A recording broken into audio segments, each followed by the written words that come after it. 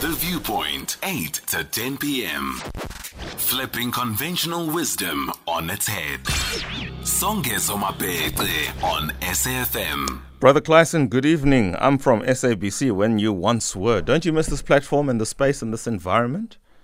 I'm trying to come back. I'm hoping you put in a good word for me, Songezo. Well, you know where to start. A good interview here. We bring you back on another day where you can actually conduct the interview, because on Tuesdays we have what we call the hashtag Tuesday Takeover, where we get somebody like you to sit where I'm sitting and you talk to whoever about whatever. It's a way of diversifying conversation and bringing in many schools of thought to the public platform. So, wonderful. Let's talk about Sudan, though, something which is clearly not wonderful, not least for the 77 verified South African nationals who, as things stand, and I hope it has changed, are said to be trapped in Sudan. What can you say? Use this as a platform really to educate South Africans as to what's going on there. Yeah, so we've had very worrisome a couple of days because the fate of South African nationals, including diplomats attached to the South African embassy in Sudan, was such that we were worried about their safety because the airspace in Sudan is closed. It's essentially a no-fly zone. The airport is damaged and closed, and fighting continues. In fact, the most challenging thing about the fighting in Sudan currently is that it involves also airstrikes, and this is why many hospitals have also been damaged and are not operational. The few that are operational are overcrowded. That's why South Africa has been calling for a ceasefire to allow a passage for humanitarian aid. Over 300 civilians have been killed. So as you were correctly saying, we had just about 77 verified South African nationals also stranded and stuck in Sudan, including our own diplomats. And the priority for us has been to put together a plan to evacuate them, despite the difficulties that I've alluded to. So this had to be a ground operation. We're able to get that underway today, so we've been able to move South African nationals and our diplomats out of Khartoum.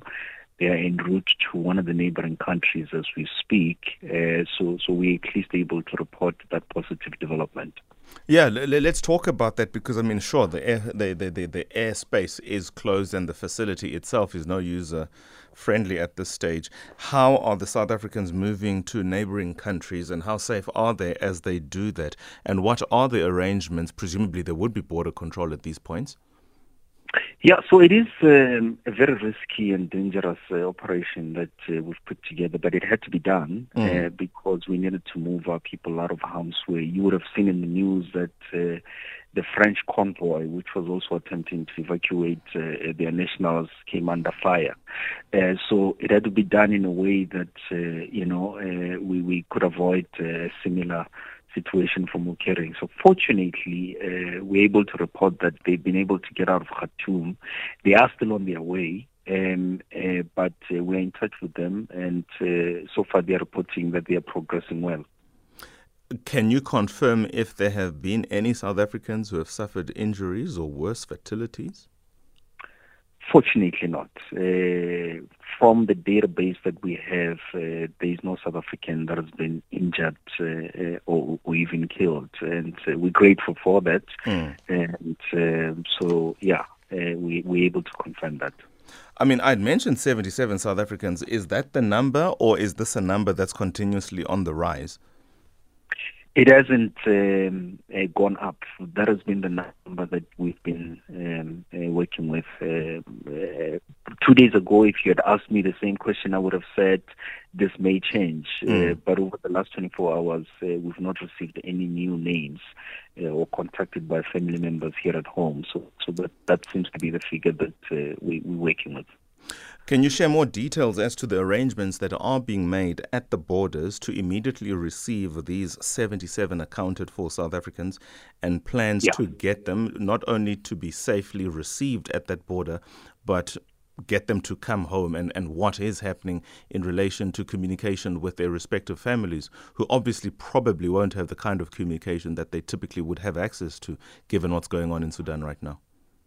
Yeah, so we've coordinated with the ambassador of the country where our South Africans are headed to, who's accredited to Pretoria through diplomatic channels. We've made arrangements with the foreign ministry in that country, including customs and border management control. So we've got a team from the South African embassy in that country to receive them at the border and to make sure that they are processed without any problems, because some of them don't even have travel documents. As you can imagine, they had to leave Let's get up and go. Yeah, so some of them don't even have passports. So we've got a team to prepare emergency travel documents upon arrival and process them. Once they're on the other side of the border, we've got flight tickets ready for them to be flown back to South Africa to be reunited with their families.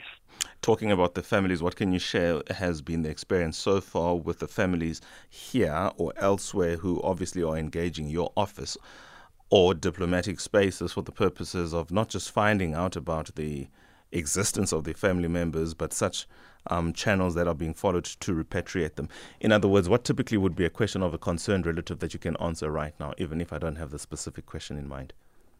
Yeah, no, I mean, families have been worried. There's been a lot of anxiety and people worried about the safety of their family members and asking us round the clock as to whether, people are safe and when will we get them out. So when we were finally able to report today that we are evacuating, there was a lot of relief from family members. Of course, the next question became how soon can they get to areas that are safe, and after that, the next logical question then is when can they expect them to arrive back in South Africa. But we've been updating the family members as this evacuation is progressing.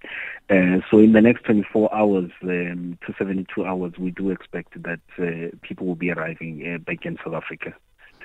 If by chance you happen to be listening, I do have the spokesperson for DIRCO, Mr. Clayson Monyela, engaging us as to the situation in Sudan and how, if you are sufficiently connected with somebody, one of the 77 South Africans there, you have a question, please take this opportunity to ask. I don't necessarily suggest that you'll get every answer, but this is clearly an opportunity for us just to keep the channels of communication open, and hopefully with time things will certainly yield fruit. 086 000 2032, that's the number to dial. Clayson, let's talk about the diplomatic mission in South Africa from Sudan. What can you share with us? Are they even here? One, because I know the government has been destabilized since the ousting of al-Bashir. One, two, to the extent that they are here, are we engaging them? Two, and if we are, three, what are we engaging them and how? Yeah, no, they still have a diplomatic mission here. They still have an embassy, which is very active. In fact, as we were putting together the logistics of this evacuation operation, we were engaging with them. We needed to exchange diplomatic notes with them to try and get some sort of safe passage arranged with the authorities in Sudan. Of course, it wasn't easy given the fighting that's currently happening, but I can confirm that they do have an embassy and they are operational. And this is why, by the way, we continue to make the call as South Africa to the warring parties in Sudan to lay down their arms, give peace a chance, and allow negotiations. The regional body IGAD is ready to mediate. The international community, including South Africa, is supporting those efforts because we believe firmly in the principle that political problems are best resolved through dialogue. Fighting only results in the destruction of infrastructure and the killing of people, and that's not what we want to see. The African Union has this goal of silencing the guns on our continent, and we firmly want to see that. So we are calling for negotiations to resolve the current challenges that led to this fighting. Let's take a break, please, brother. I propose that we continue some of the issues after the break, and I'm specifically going to talk about, at least that's the first question, how this situation has the propensity to destabilize even further an otherwise very unsettled region, and even between ourselves and Sudan, how this can heighten, if you like, diplomatic tensions. And we know where that can lead to when nations have heightened diplomatic relations. After the break, Mr. Clayson Monyela, International Relations and Cooperation Department Head of Diplomacy, talking to us about the situation that continues to engulf the nation, but specifically the evacuation of South Africans currently stuck there. The number is 77, all verified. So far, no casualties. Plans are afoot to evacuate them immediately. The challenge is coordinating wherever they are, getting them to the border. The conversation continues after the short break. The Viewpoint, 8 to 10 p.m. Flipping conventional wisdom on its head. Songezo Mapete on SAFM. So far, 77 verified South Africans are trapped in Sudan, none of them fortunately injured or otherwise missing or dead worse. Second, the families have been in touch with the department and the department in touch with them, seeing things are seemingly going swimmingly there. Now we're just taking this opportunity just to bring the department and the people to the same platform, the people being you at home who is listening, to engage the importance of how things do happen at a diplomatic level when there are tensions in one country and another is affected.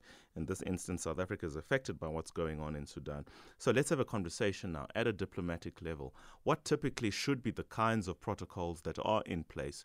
Because that's why, for instance, South Africa would have a mission in Sudan, and Sudan a mission here. It's to ensure that, in this instance, South Africa's interests, her people in this instance, are well looked after in such instances as this. So just give us just give us a lecture, or please take this as an opportunity to lecture us as to what is now triggered, because you hope certain things like this are never triggered, but when they are triggered, you default to established protocols. What are they, Clayson? So the fighting is an internal conflict. There's two factions, as you know.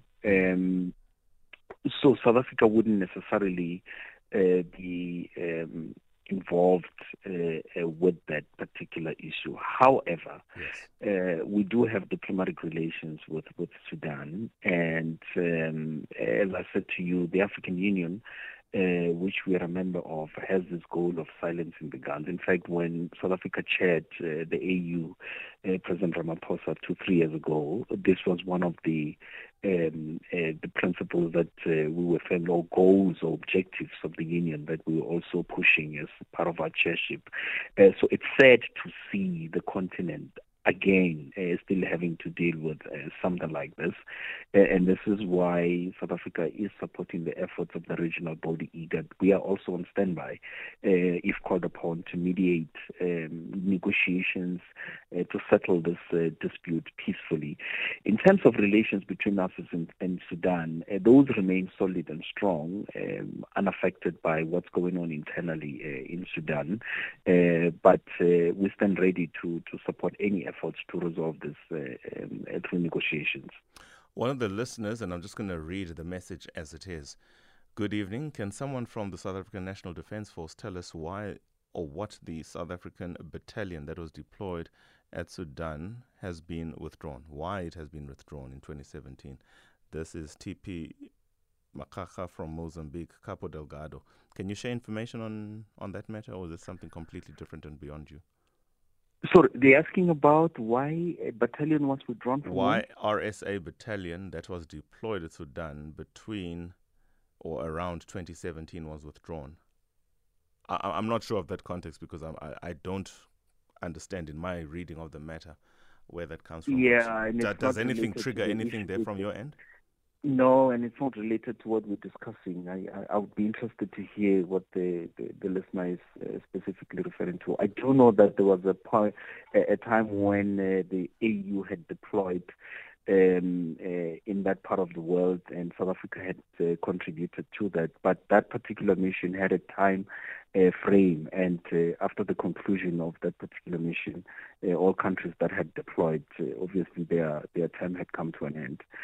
So that could be what they are referring to. But I mean, the question is no. unclear Except to I me. think it is something like that. But I didn't want to sort of make it my position. I'm glad that you've said it. But on that, can you confirm that indeed that our soldiers who were deployed for that mission are not in Sudan right now? Yeah, not in Sudan. Very well. Is there anything else that you wish to share? Because, I mean, this is pretty much straightforward. Everything is in process. The plan is unfolding, albeit these kinds of wheels move very slowly when the kinds of urgencies are the ones we're playing against the visions that we see on SABC News. Final comment. No, just to again reassure South Africans that the plan that we were talking about over the last couple of days has indeed come to fruition. We've been able to mount an operation to evacuate our nationals, including the diplomats attached to our embassy in Sudan. What also pleases us is that as opposed to other countries that only evacuated diplomats, we also managed to evacuate South African nationals who were stranded in Sudan, and we're quite happy that they are finally on their way home, and we should be able to announce in the next couple of days their arrival times at OR Tambo. Thank you so much, Budi. Much appreciate for your time and your measured tone, and we certainly do hope that everything that you guys are doing will happen exactly the way you're planning it, because I certainly have faith in DIRCO. Thank you very much, my brother. Appreciate it. 2128, Mr. Clyson Monyela from DIRCO. After the break, a conversation with the spokesperson and the Director for Communications at the University of Fort Hare, J.P. Ruet. The progress at the University of Fort Hare and things that are happening at that institution. Hopefully, we will hear accounts, not necessarily of and only the criminal matter. That is important, but among many other things that are happening. Good things at the Great Fort Hare.